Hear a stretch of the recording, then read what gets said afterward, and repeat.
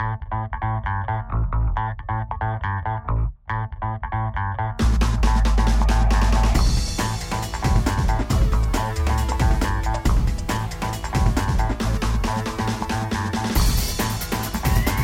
to another ABI podcast of a conversation with a respected figure in the insolvency world.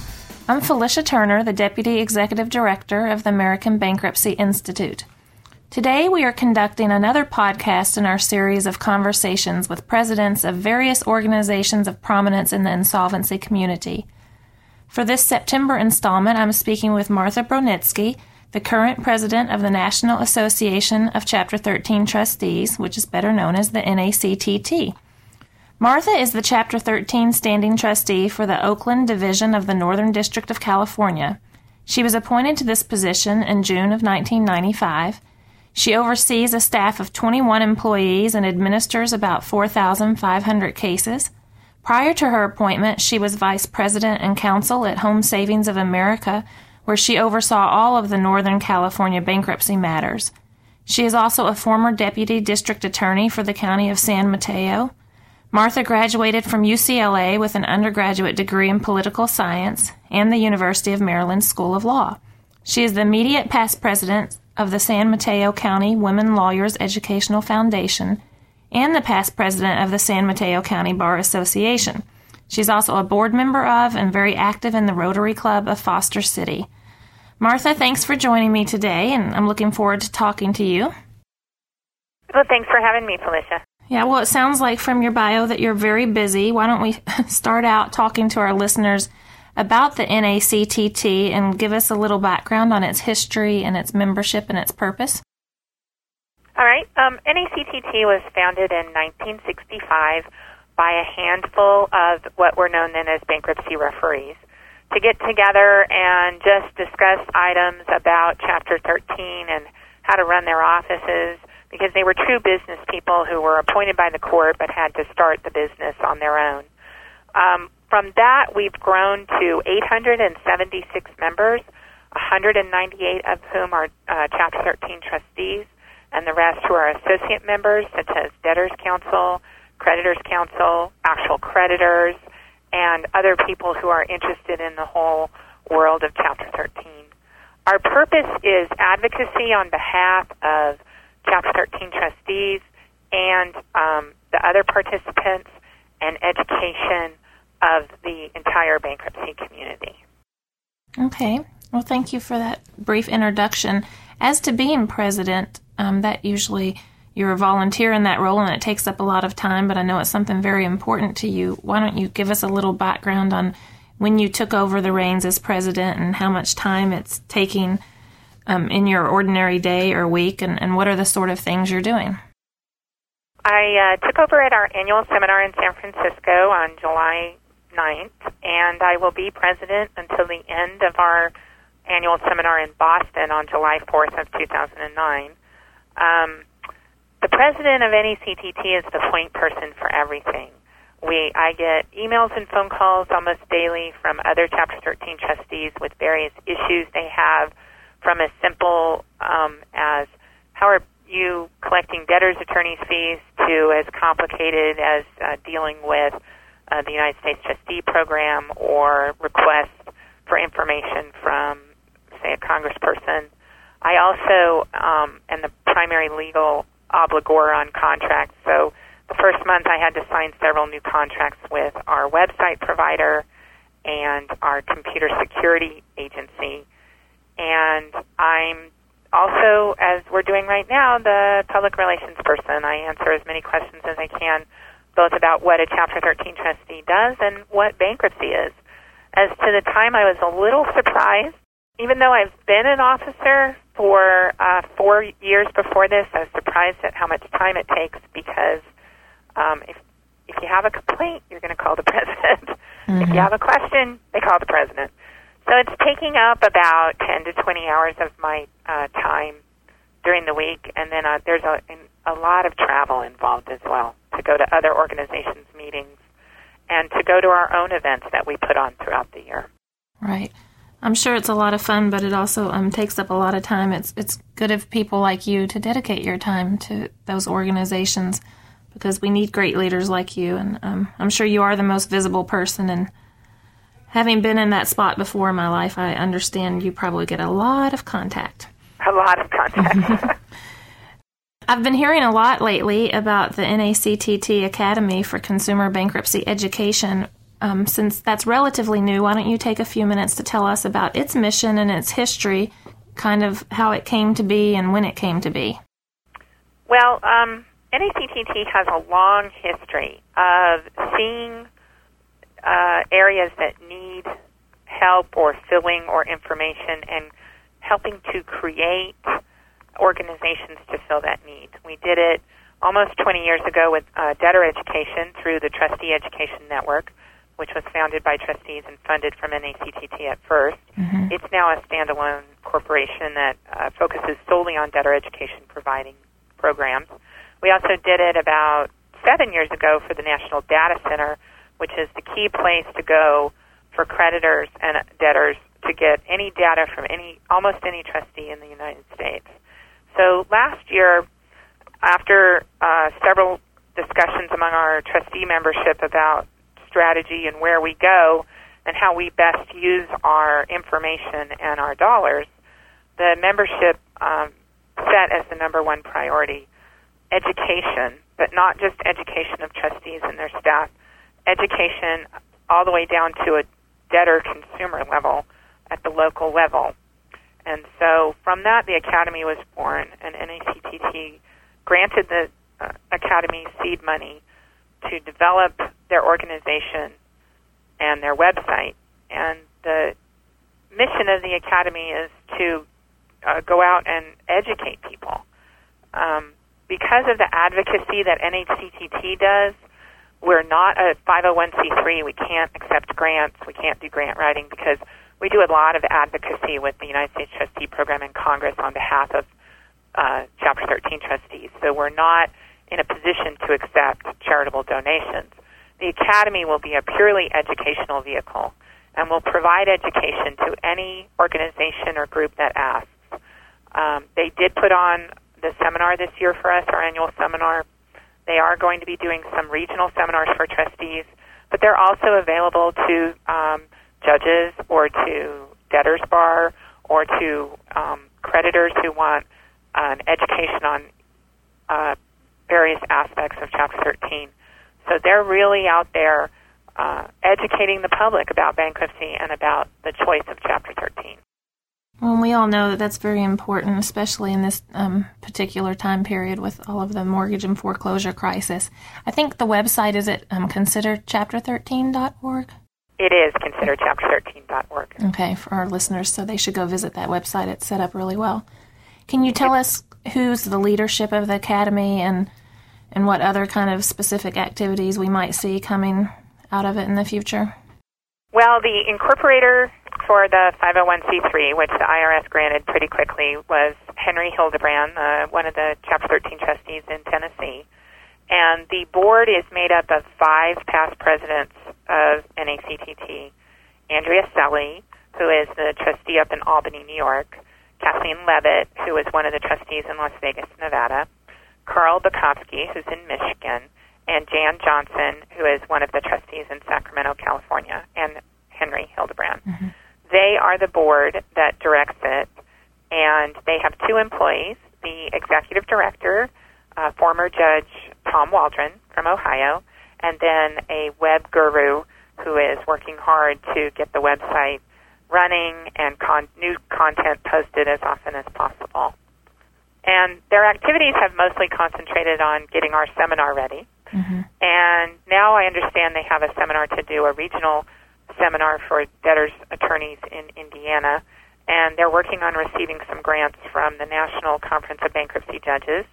And they're also going to be receiving some punitive damage awards in litigation against mortgage servicers, which will be used to create an educational program for mortgage servicers on how to file proofs of claim, how to account for money, how to deal with various things that happen in a Chapter 13, especially in jurisdictions where the ongoing mortgage payment is paid for by the trustee, paid through the trustee. Oh, I had not heard about that latter issue with the punitive damages, have some already been awarded? I believe some have been awarded and many have been argued and requested. Right. I mean, I've been following all of the news about all of the actions pending over the alleged abuses, so that's a great idea to put that money back into the system, to use it in a good way. Right, and judges are more inclined to grant punitive damages if there's a specific place for it to go. Right. And as Chapter 13 trustees, we can't get that money because we're a nonprofit and we can't use it. Mm-hmm. So I think the Academy will be a great vehicle for taking that money and educating that part of consumer bankruptcy as to what the rules are and how to follow them. Right. That's a great idea. Let's move away from the NACTT a little bit to the Chapter 13 trustees' role in the system. I understand that there are currently over 200 Chapter 13 trustees in the country, and the majority of which, as you already pointed out, are members of the NACTT. And in recent statistics, we saw that the July consumer bankruptcy filings increased 48% over the same period in 2007, and then the increase from June to July in 2008 was almost 14% in and of itself. And also, although it slightly decreased from June to July, I understand that the Chapter 13 cases filed in July constituted 32.5% of all consumer cases. We can't dispute the fact that the consumer filings are on the rise again and only expected to keep rising with the current mortgage and foreclosure crisis.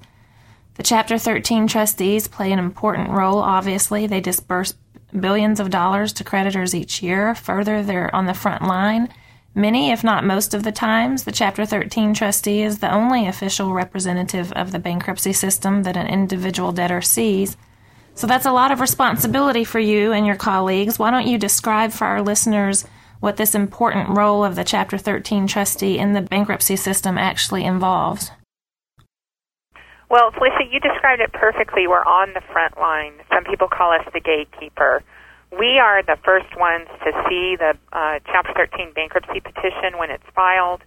We evaluate it according to the bankruptcy code and the local rules of our jurisdiction, and according to, and we look at to see whether or not this plan is going to work, it's legal, the debtor can afford it, and we really are the people, many times the only person making an evaluation of that plan. In that case, we also conduct what's called the first meeting of creditors, which you're familiar with. Mm-hmm. The debtor has to come in, be sworn in by the Chapter 13 trustee, and examined on all their paperwork, asked important questions under penalty of perjury as to whether everything in there is true and correct, whether or not they're making their mortgage payments, and just examine them on their financial matters for the case. And then if it's necessary, we object to the plan, or we work with the creditor and debtor attorney to resolve their objections, and ultimately put it before the judge to make the final decision if that's necessary. In my jurisdiction, I am truly a gatekeeper. The judges don't want to see anything unless there's a major objection by a creditor or myself that can't be resolved through negotiation and meeting together. So out of the 210 cases per month I see, only about 20 to 30 get before a judge monthly. Mm-hmm. And most of them are resolved very quickly, or there's no problems with them, and I recommend confirmation right after that.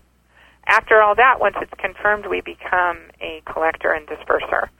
We make sure the debtor gives us their payments, and we pay the creditors according to the proofs of claims that are filed.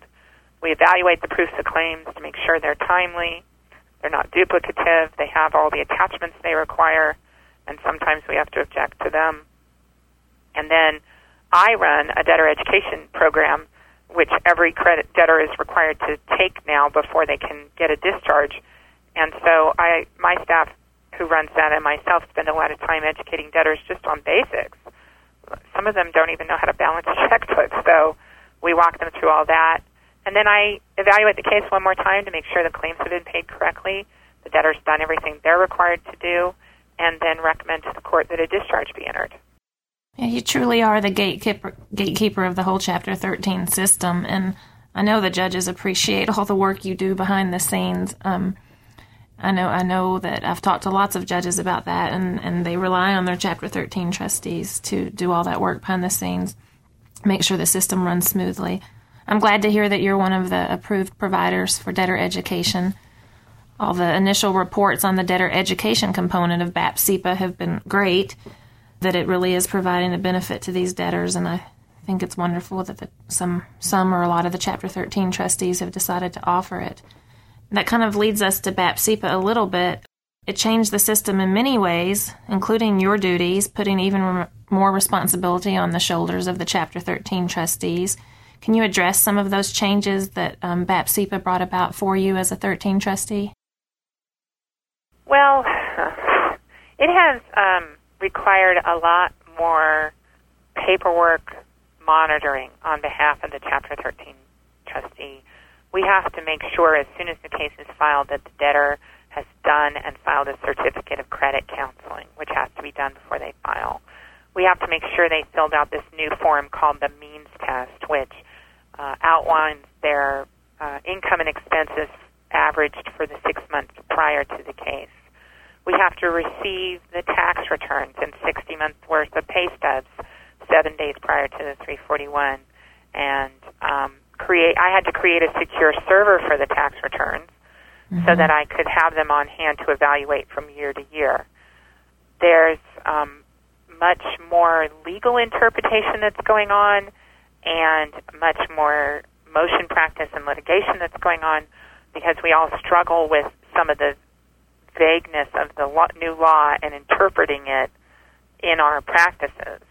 And so many of us are filing motions and arguing them and trying to see our way to what's really happened, how we should apply the law. And then we have to pay claims a little bit differently. We have to make sure that if the debtor is obligated to make alimony or child support payments, that they are making them, and that we've given the specified notice to both the custodial parent and the child support collection agency. Whether or not the debtor is delinquent, we have to give these notices.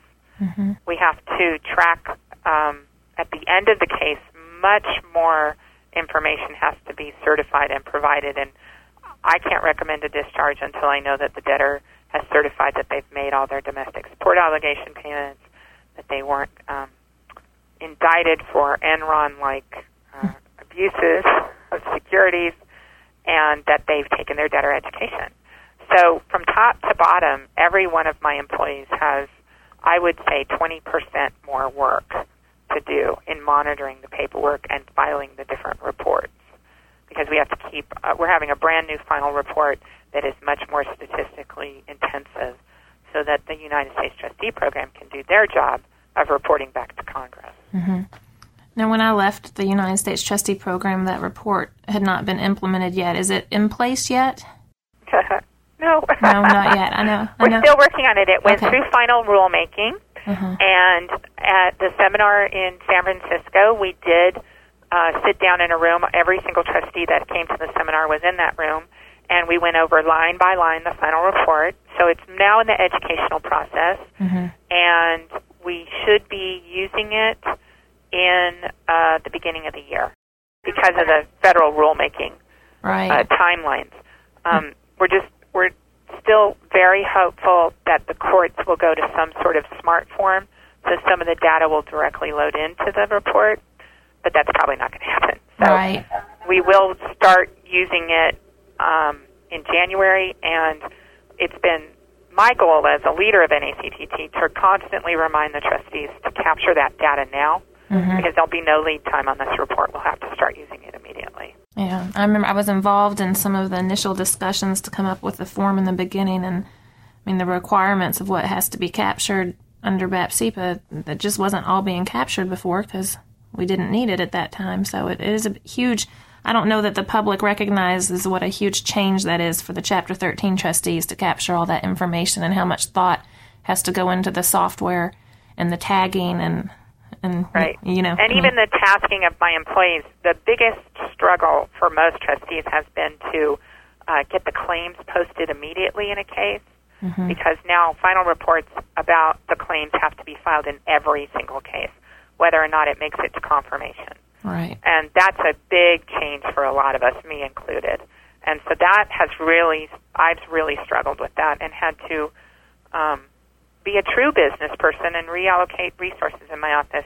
Had to lay a position off to create another claims position.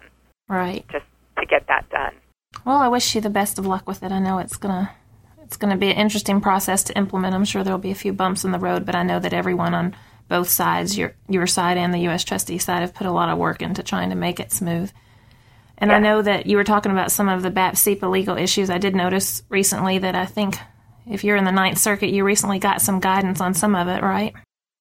Well, we got guidance, whether or not we like it. Yeah, I know. I was going to say you might not agree with it or not. But another issue. I know some trustees just wanted some guidance, period. But well, and you know what? I've been working with it, and it's not as bad as everyone thought. And yes, you're right. I talked to a trustee the other day who was litigating a motion and was going to take it up to the Ninth Circuit Bankruptcy Appellate Panel, and didn't have really a feeling one way or the other, but just needed to know what to do. Right. Just so and that happens a lot. I know it's hard to figure out all the answers on the new legal issues, and they can go so many different ways. So maybe that's the positive spin for getting some guidance, even if you don't agree with it. That's true. In working through all these aspects of your Chapter 13 practice, you have to work with a lot of different parties in the system, particularly debtor attorneys. You work with them every day from the beginning to the end of the case. What might you have to say to them in general or specifically about fostering the relationship between Chapter 13 trustees and debtor attorneys? Well, I'm really lucky. I have a really good core group of debtor attorneys in my local bar who recognize that you need to have a strong, competent Chapter 13 trustee's office in order for their life to be a little easier. We work together on various educational issues all the time. The biggest thing I see when I go out and go to other jurisdictions and talk to debtors' attorneys is that it's unfortunate in some it's become a very adversarial relationship, and I would urge debtors' attorneys to try and keep open communication with the Chapter 13 trustee. Ask them questions about the law, invite them to speak to you. We love to share our knowledge. We love to work together. Because on the flip side, having a strong, competent debtors bar makes our life much, much easier. If we can keep the pro se debtor population down and keep them going to competent attorneys who provide us with everything we need, it makes it a lot easier for us. I'm always available I speak to other debtors bars too, and I'm always available to talk to the debtors attorneys in my jurisdiction and to answer questions and work through problems. We just got done with a seminar this week where my staff had them come into the office and walk them through our new website, where they can now calculate plans and see the claims that have been actually filed and see whether or not their client's making payments, all preventing multiple phone calls to my office and making it a lot easier for them to process their cases. And so I enjoy open communication, but I would urge debtors' attorneys to also try and enjoy open communication. I think our ultimate goal is to get good debtors, honest debtors, hardworking people, their discharge and a fresh start, and to keep the debtors who are trying to manipulate the system and hide assets and break the law out. I think Right. Everybody shares that, and so I think if we work together, we'll accomplish those goals. And the open communication is wonderful, and it'll certainly create a lot of inefficiencies down the road that could be caused by lack of communication. Another important relationship for any Chapter 13 trustee is his or her relationship with the U.S. Trustee's Office, which is charged with the appointment and oversight of the 13 trustees. And I know the U.S. Trustee Program and the NACCT have been working closely and well together for the last several years to keep communications open and beneficial to all constituents. I served on that liaison committee for a while. Can you briefly address that relationship with the U.S. Trustee Program nationally, and then also anything you have for advice for the local relationship for other trustees? Well, nationally, the relationship has improved dramatically in the years I've served on the liaison committee and then in the executive committee. I became a trustee in 1995, and there was some major tension at that time and a lot of suggestion by the program that we, Chapter 13 trustees, didn't really have the best interest of everyone in mind, which we, of course, disagreed with. But through the years, and especially with the appointment of Director Larry Friedman and then Director Cliff White, the current director, the goal, I believe, of the director and the program has to be to keep open communication between us, to find the areas that we agree on and focus on those rather than concentrate on the areas that we disagree on. Now, we do have disagreements, everybody does, and we do approach things from a different point of view, but we have very successfully worked together on creating debtor education programs and getting trustees certified quickly while treating them equally with every other provider. We've worked closely on developing guidelines and groups working together to solve some of the issues that come forward, such as creditor abuses or civil and criminal enforcement of debtors who are just bad actors and are just trying to take advantage. And our communication is better than it's ever been, and I think it was the recognition that together we solve more problems than fighting. And so we enjoy a very, very good relationship with the United States Trustee Program at this point. I feel like any member of the Liaison Committee can pick up the phone and talk to the Liaison Committee from the U.S. Trustee Program and at least air our differences and work something out. And we're working on several initiatives right now together to get some more guidance for trustees and United States trustees in various aspects of running our offices. What I would say locally is I've been blessed with great United States trustees. I had the privilege of working under Bill Neary as an acting United States trustee, and he's one of the great United States trustees. And now I'm having the privilege to work with Sarah Kistler, who is a phenomenal acting United States trustee because she used to be in the field in Tampa, as you know, and she understands from the local level what we all deal with. And she's very open to helping us in any way she can. I do know that sometimes not everyone agrees with their local United States trustee. And what I urge everyone to do is to talk. Once again, I think the underlying theme of my presidency is relationships and communication. To talk, to invite them into your office and show them what you do. I think sometimes it's just you need to educate people about what we all do in the program rather than fighting.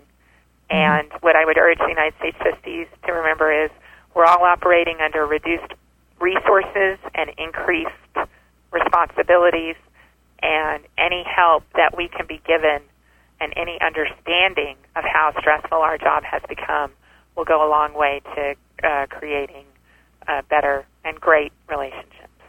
Right. Well, I certainly agree with your comments about Cliff and Larry and Sarah and Bill. Know them all personally and think highly of all of them.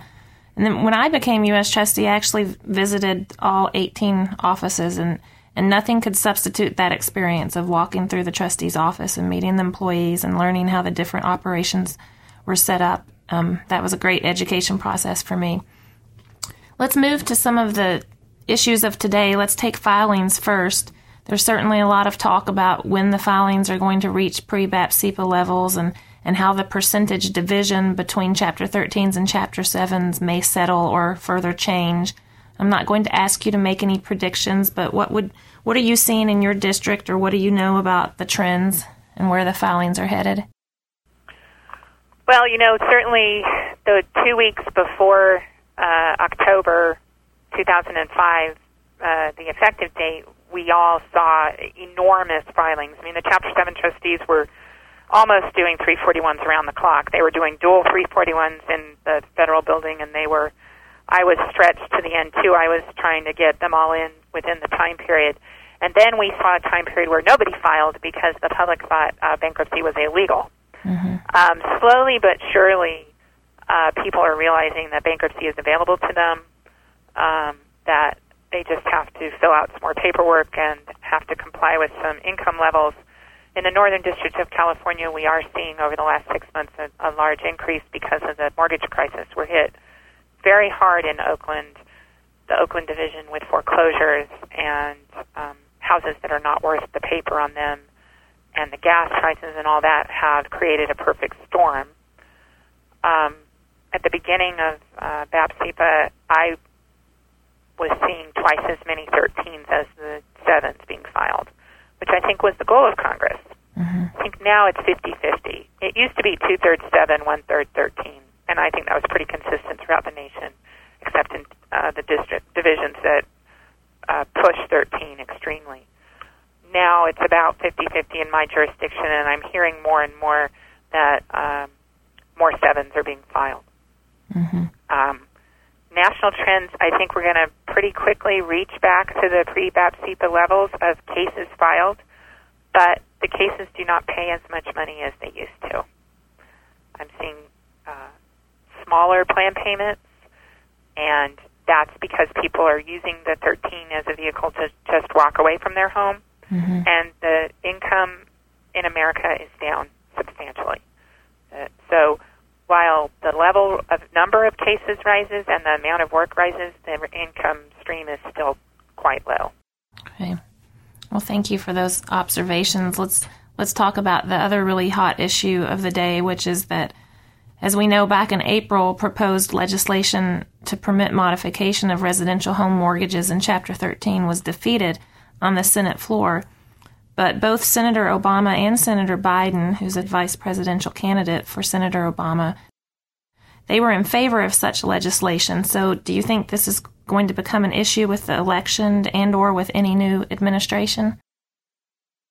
I think it will be a question and issue that is asked of the candidates at various town halls or debates, because I don't think you can talk about the economic crisis in the United States and the mortgage crisis specifically without talking about bankruptcy as a fix. Whether or not it's an individual's bankruptcy to try and save their home, or a bankruptcy of a financial institution. I don't know what their answers are. However, I do have a certain feeling that an Obama administration might be more open to some changes in order to solve some of the crisis that's going on. I don't particularly remember which way Senator Biden or Obama voted on the bankruptcy bill. I believe Senator Biden was against it.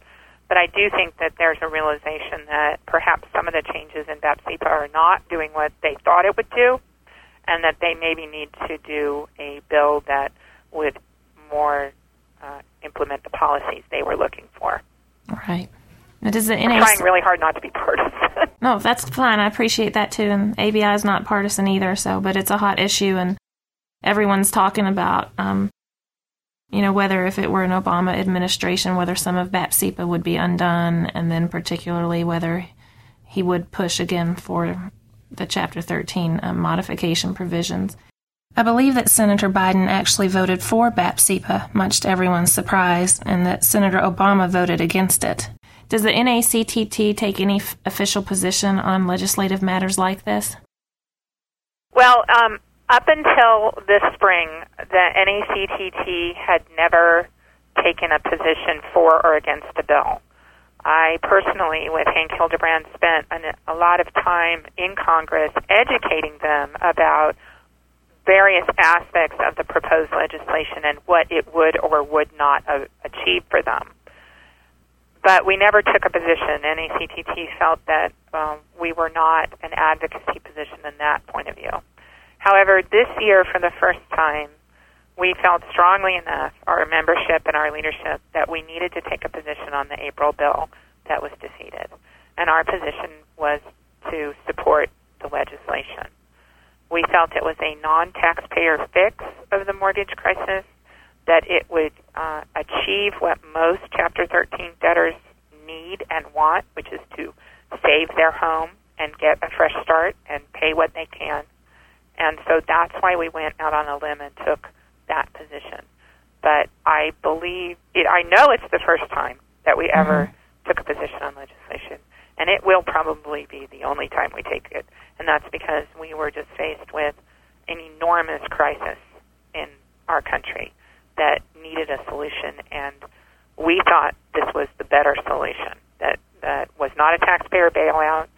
and it shared the pain among everyone, creditors and debtors, and it helped people save their homes, which I think is a basic of economic stability, is to have homeowners. Right. Okay. Well, we'll see what happens during the election and with the new administration, and we'll watch what the NACTT decides to do then. Before we conclude, let me ask you if you have anything that you'd like to add for our listeners. I assume our listeners are going to be other Chapter 13 trustees and judges and bankruptcy practitioners and the like from both the ABI and the NACTT. Anything you'd like to add? Well, my theme this year is communication and relationships. I think it's very important that at this time in our bankruptcy world, we have the ability to go out and affect change and be on the front line and just be there to advocate for everyone in the system, for a system that is full of integrity. So if anybody wants to join us in that, I'd invite them to. I'd invite them to talk to me, to participate on any level that they can. If it's just to call your Chapter 13 trustee and say, hi, I'm a debtor's attorney, I'm a creditor's attorney, can you help educate me on your procedures? Or to reach out to NACTT to maybe help you do a program or come to a seminar of some kind. I just really want to urge everyone to find the common ground rather than to fight. Right. Well, I agree with your message. I think it's a wonderful message, so I hope we have a lot of listeners that will take it to heart. Thank you very much for joining me today, Martha. I've enjoyed talking with you as always. I'm sure our listeners will enjoy this podcast and appreciate your perspective and the information you've conveyed. I wish you the best as you continue to serve the system in such an honorable way. It's because of professionals like you that the system works as well as it does. You're definitely a credit to the system. Please look to our listeners for our next podcast in the series soon. We hope to do future podcasts with the presidents of the National Association of Consumer Bankruptcy Attorneys and the National Association of Credit Management. And please visit abiworld.org to listen to past podcasts with the presidents of the National Association of Bankruptcy Trustees, the National Conference of Bankruptcy Judges, the International Association of Restructuring, Insolvency, and Bankruptcy Professionals, the Turnaround Management Association, and the Association of Insolvency and Restructuring Advisors. From the American Bankruptcy Institute, this is Felicia Turner. Thank you for listening.